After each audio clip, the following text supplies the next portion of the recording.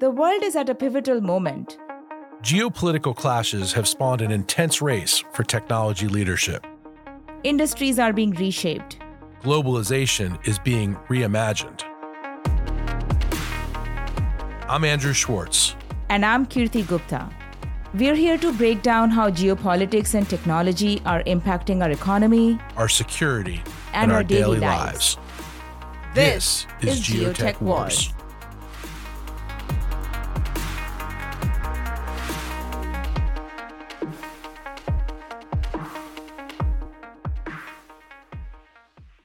Welcome back, everybody. I'm Kirti Gupta, and I'm so glad to have Don Rosenberg as our podcast guest today on Geotech Wars. Don's a special guest for me because I've worked with him for a decade when he was Executive Vice President and General Counsel and Corporate Secretary at Qualcomm, and he oversaw the company's worldwide legal affairs and global affairs team.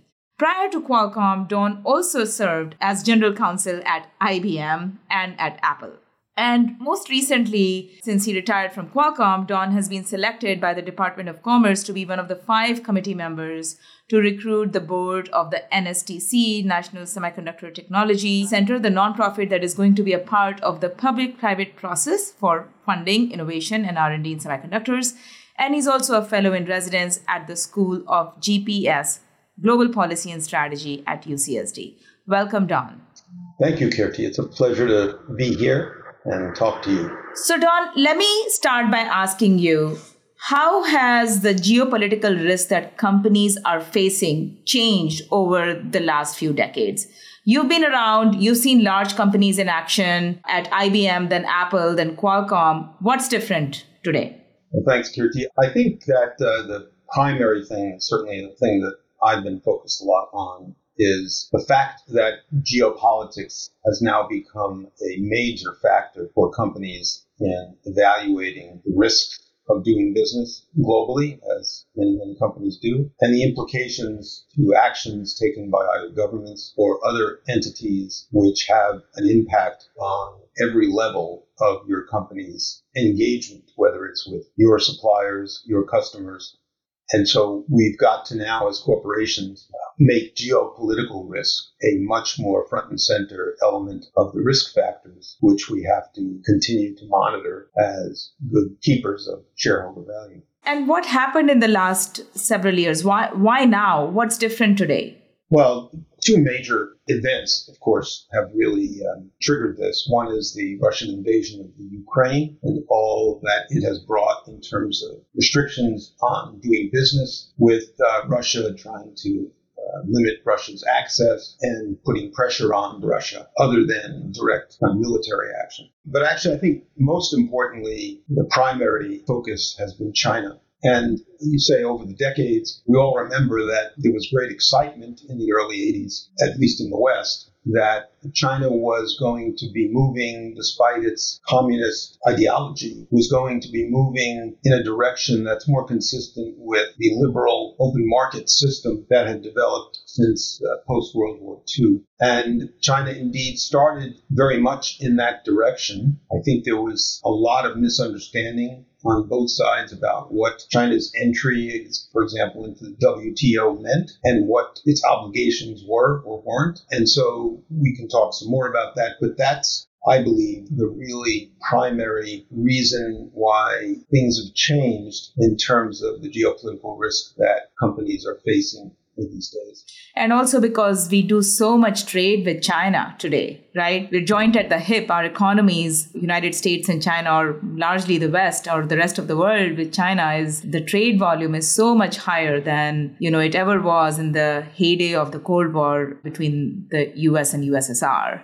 People talk a lot about the notion of decoupling, which I've often said I think is nonsensical in the sense that we are so coupled as 2 economies, the 2 leading economies of the world.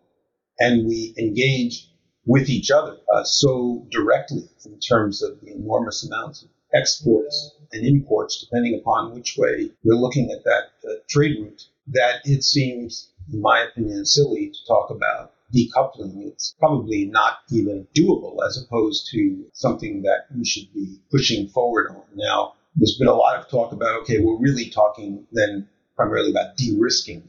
And I think, as all terms, they're not complete and they don't convey everything, but I think it's a better term than decoupling in the context of how the U.S. thinks about these things, and I think the rest of the West, which is the feeling that China has abused, if you will, its welcome into the WTO and other aspects of the global economy. And they have, for example, in the opinion of the West, misappropriated intellectual property and other technological advances. And so the de-risking, in my mind, equates to being more careful on the West side to protect those essential elements of your technological leadership through IP protection and through other means of protection. And I think that's a better way to look at this. It's not to cut off each other's access to one another.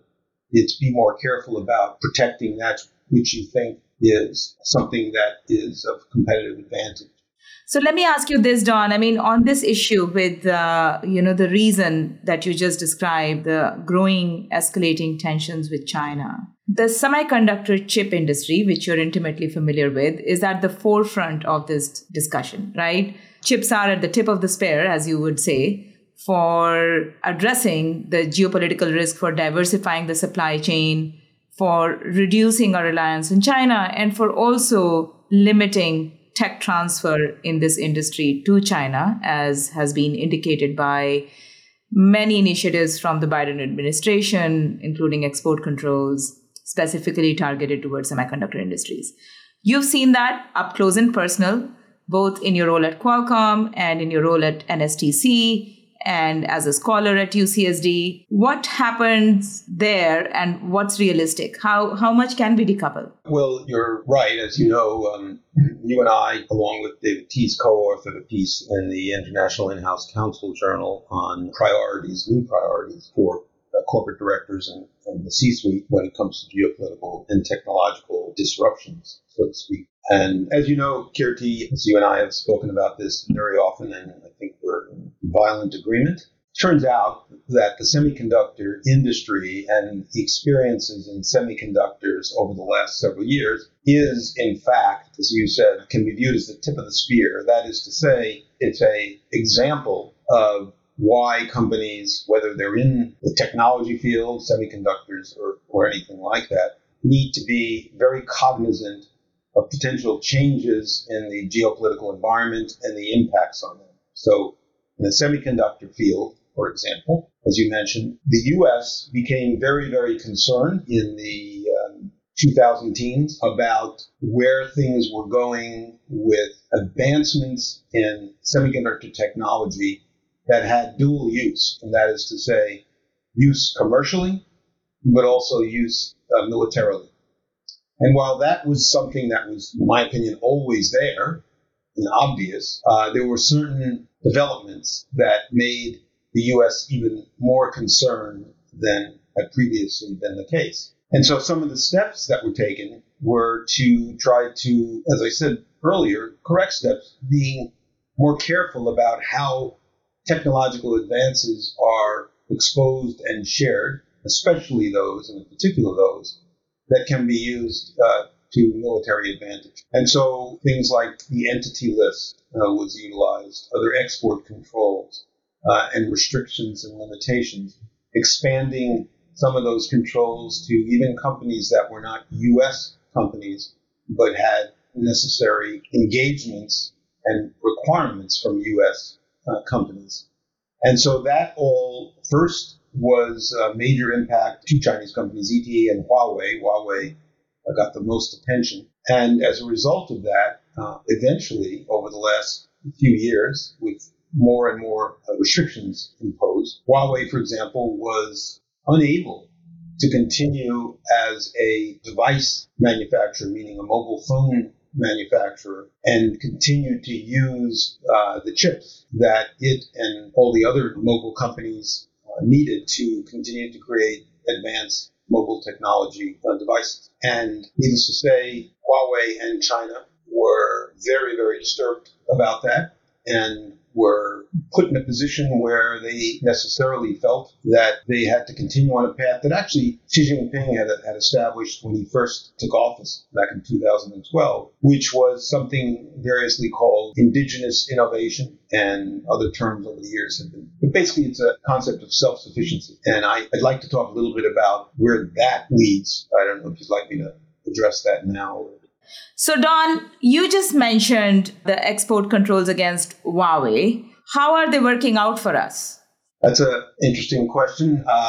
Let me come at it this way. As I mentioned, for Huawei, it meant complete disruption of their device business, which meant much more business for the likes of Apple, but also Xiaomi, Vivo, the other major players in China who were not affected by these particular restrictions and controls. Now, I think it's interesting to note, and maybe not for everybody, but it's certainly interesting to note as I think back on Huawei, Qualcomm, where I was the General Counsel, was the major competitor with Huawei when it came to technological advances that were contributed to the standards bodies for purposes of developing 5G and mobile communication. Over the years, Qualcomm had become the major contributor. Other companies were also contributors: Samsung, Ericsson, Nokia, and Huawei. And Huawei was building the number of contributions it made over time. So if one looked at who were the chief competitors, that would have been Qualcomm and Huawei, which would have been a U.S. company and a Chinese company.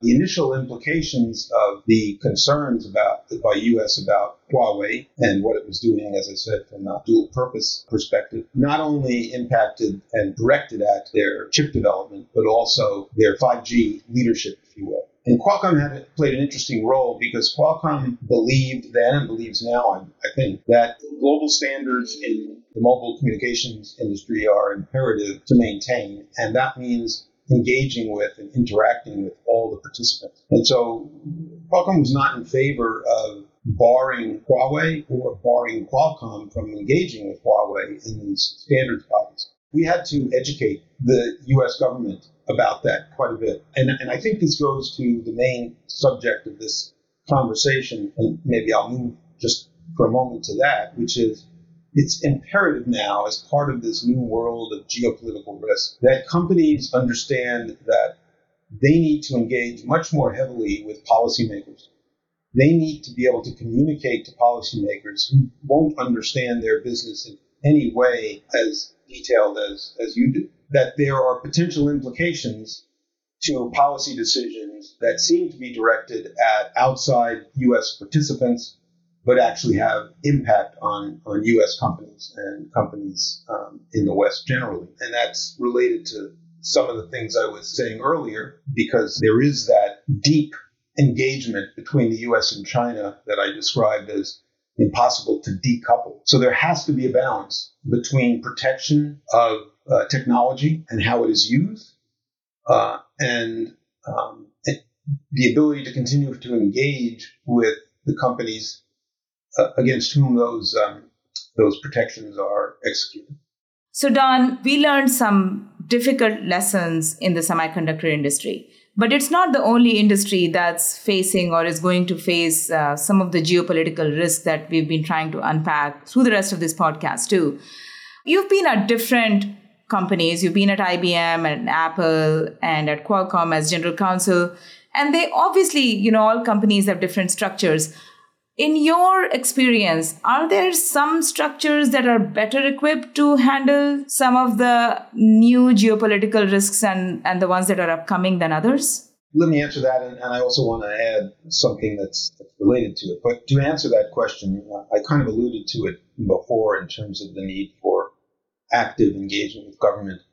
It's my opinion, and there are many models, and I wouldn't necessarily say that mine is the best, but from my experience, a very strong government affairs group, which is tightly connected to the legal department, is an essential element of this need to engage to protect the corporation's interest. In my situation at Qualcomm, I had both, as you indicated at the beginning, I had both our global government affairs group and the legal function reporting up to me. So it was much easier in that context, to synchronize and to engage with one another and to coordinate and to actively plan and know that we aren't working against one another, and that we were using both disciplines to help us not only communicate the needs of the company and the concerns of the company to the government, but also to help the business in terms of how it executed when it engaged with other countries, other companies in other countries that had policy implications.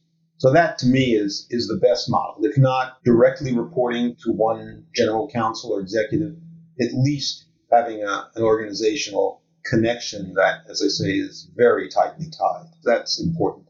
I also wanted to add, to take it out of the context a little bit of the semiconductor. Again, it's a good example. We've all read and heard about supply chain issues that, again, cropped up in the semiconductor field when things started to get a little out of hand in terms of the concerns about doing business with China. And as we know, Taiwan, an independent country, although China will debate my use of that term, is the leading manufacturer, producer of what are called leading-edge chips, 90+% of leading-edge chips, which are the chips that are most significant to the operation of the high-end mobile phones and computing and other things. As I indicated before, there is a big, big concern about Taiwan security and what China may decide to do. It's talked a lot about the need for reunification and the fear that if something were to happen there, that supply would be cut off from U.S. and other Western interests. And so it points to concerns about the supply chain. Should you, as a business, be entirely dependent on one supplier? We all, I think, believe that's probably not a good idea. Should you be entirely dependent on even multiple suppliers if they're in the same geographical area? Now, others and I have thought about that for a long time, just in terms of physical geography issues. That is to say, what if there's a major earthquake in Taiwan and most of the fabrication facilities are destroyed or out of commission? Now you're in the same situation as you might be if China had decided to move against Taiwan. So those are risks that have been there before, but I think the geopolitical implications have now heightened the need to consider that. And as a result, as we see, the CHIPS Act, which Kirti indicated I've been very engaged with, is directed at trying to, on one hand, build fabrication facilities, manufacturing facilities, more of them in the U.S. and perhaps in Europe as well, as alternatives to be able to turn to if there was a problem with Taiwan. And that, of course, applies to businesses across the board. If you're relying for other companies on elements of your product or distributors of your product, and there is suddenly a geopolitical crisis, you will be majorly impacted. And you have to plan in advance for what to do in that situation. Right. So I think what I'm hearing you saying is, like, in terms of the key call to action for corporations are, one, to understand their supply chain, two, try to diversify their supply chains, and three, have government affairs functions that are well organized and working in alignment with the legal functions in the organizations. Is that right? Absolutely. Absolutely. And as always, those functions have to be tightly connected with the business so that they have a very strong understanding of the direction the business is going, what the business needs are, and can help identify and prepare in case of one of these risks developing. So that will help our corporations be ready for the geopolitical risk. Let me ask you another question. How much will that help? Our corporations in the United States are market-driven organizations. They are, tied to the interests of shareholders and the stock markets, and they have to compete in a global environment with companies, for example, based in China that have support from the government. So how do we address that incentives problem? Well, this is a big topic that we have obviously not enough time for. There's multiple layers here. It has certainly been the case, I think, as we all should know, that China and its system is such that they fund government-supported businesses, they subsidize them, and there are example after example of companies that have been aided by these government subsidies when they're competing with Western companies in particular. In recent experience, the whole network infrastructure business, which had been primarily Ericsson and Nokia, has been pretty much taken over by Huawei and ZTE, not just in China, but in Europe as well. And in large part, in my opinion, that was because of subsidies that allowed Huawei and ZTE to undercut pricing when it came to installing these complicated and necessary network infrastructure facilities. And there are many, many more examples in other industries of that. So one of the things that our government ought to constantly be pressing on China and other countries is the objection to government subsidies in a free market system. Now, the U.S. has often over the years talked about the fact that industrial policy is something that the U.S. does not employ to give advantage to U.S. companies. And we can debate whether that has always been the case. My concern has been that we often find ourselves being hampered by U.S. policy, whereas companies in China are aided by policy. And my primary example of that is in the competition law area, where I think the U.S. has been moving in a direction that is not taking account of the global economy that we all live in and the need to be able to compete globally and to compete in many situations with companies that are subsidized, aided, supported by their own governments. Yeah, that's a great point that, competition law and antitrust is usually at a national level, and it's really not reacting to or even taking into account the global or the geopolitical competition that we are living in today. Absolutely. When you look at, again, I don't want to sound as if I'm carrying briefs for the major platform players these days, but when you look at the arguments that are being made against Google and Amazon, Microsoft to some extent, which really can be reduced perhaps simplistically to big is bad again. That was an era that we went through back in the 70s, I recall. We take that approach. We do it as if we're still just the United States and companies competing with one another here. We don't think beyond the shores. And so when you define markets, for example, when you're bringing a monopolization case, or whether you determine certain behavioral steps that companies are taking, you really have to review those very much in the context of a global economy. And I honestly don't think that our antitrust authorities often enough do that. And it's, I think, being illustrated by at least some of the theories that they're putting forth as they pursue these major platform players.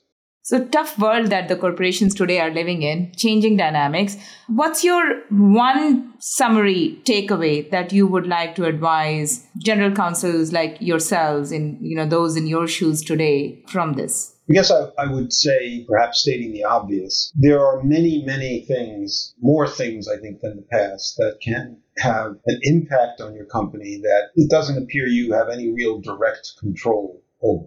And often we find ourselves, I think, identifying those kinds of potential risks. But since there's no easy answer to how you can effectively respond if one of those develops, do a little bit of putting your head in the sand and not wanting to focus on what seem to be insoluble potential issues and problems. I think we need to stop that thinking. We need to think outside the box. We need to get good policy thinkers who are very familiar with international dynamics and really think about all the possible things that could happen to our business. I mean, we haven't talked about it, but there's all kinds of human rights issues that come up these days. And the Uyghurs are one major example. What happens there? Well, there are boycotts. There are concerns about how shareholders will look at you using products that are manufactured by those who we believe are being abused. So you've got to think about the possibilities, and you've also got to think about what do you do if and when one of those arises. Again, there's no easy answer to most of them, but you've got to not stick your head in the ground.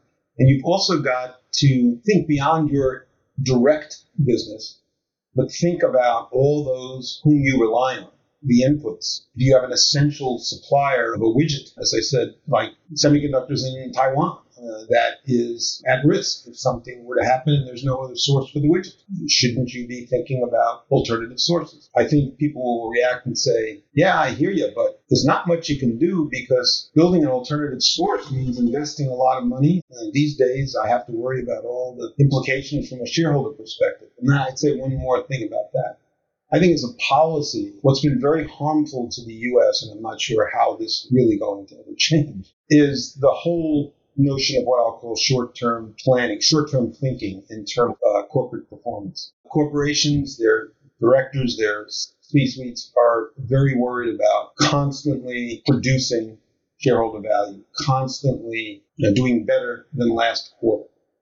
And we lose the ability to think long-term. And long-term is strategic thinking. And strategic thinking is the kind of thing that is implicated by the potential for these kind of geopolitical disruption. And I think if we could, as an environment, as a corporate culture, get comfortable with the need to be long-term thinkers and take steps that may not be the right or at least the strongest from a financial perspective in the short term, but have long-term dividends, then that ought to be something that is applauded as opposed to denigrated. I saw that in a whole hostile takeover attempt by Broadcom of Qualcomm. It's maybe off subject, but I will say that one of the major reasons that we and others were so concerned about that was that the stated goal of the Broadcom management team was, once acquired, they would limit the continuing R&D investments that Qualcomm had been making,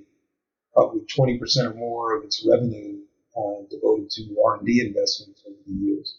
They would limit that, which would lead to loss, for example, in the competitive race for 5G. And they would also disrupt its business model in a way that would tie its hands and make it less competitive from a global perspective. It might have had very immediate short-term value to the company because we're not investing here and we're perhaps distributing the funds, but in the long run, that would have been devastating for the company's continued existence. Mm-hmm. Well, thank you, Don. That was very interesting. I hope that we continue this conversation. These are new areas on the frontier. Companies need to evolve. This is not just an issue specific to the semiconductor industry. Many industries are repurposing their value chains. They are thinking about diversifying their operations. And we hope to continue this conversation with you again. Well, thank you, Kirti. I really appreciate it. You know me better than most, and I'm sure I'm long-winded about a lot of things, but it would be nice to continue the conversation at some point. There's lots and lots to say. Thank you for tuning into Geotech Wars. You can listen to more episodes on Apple Podcasts, Spotify, or wherever you listen to great content. Don't forget to rate and review us. Until next time.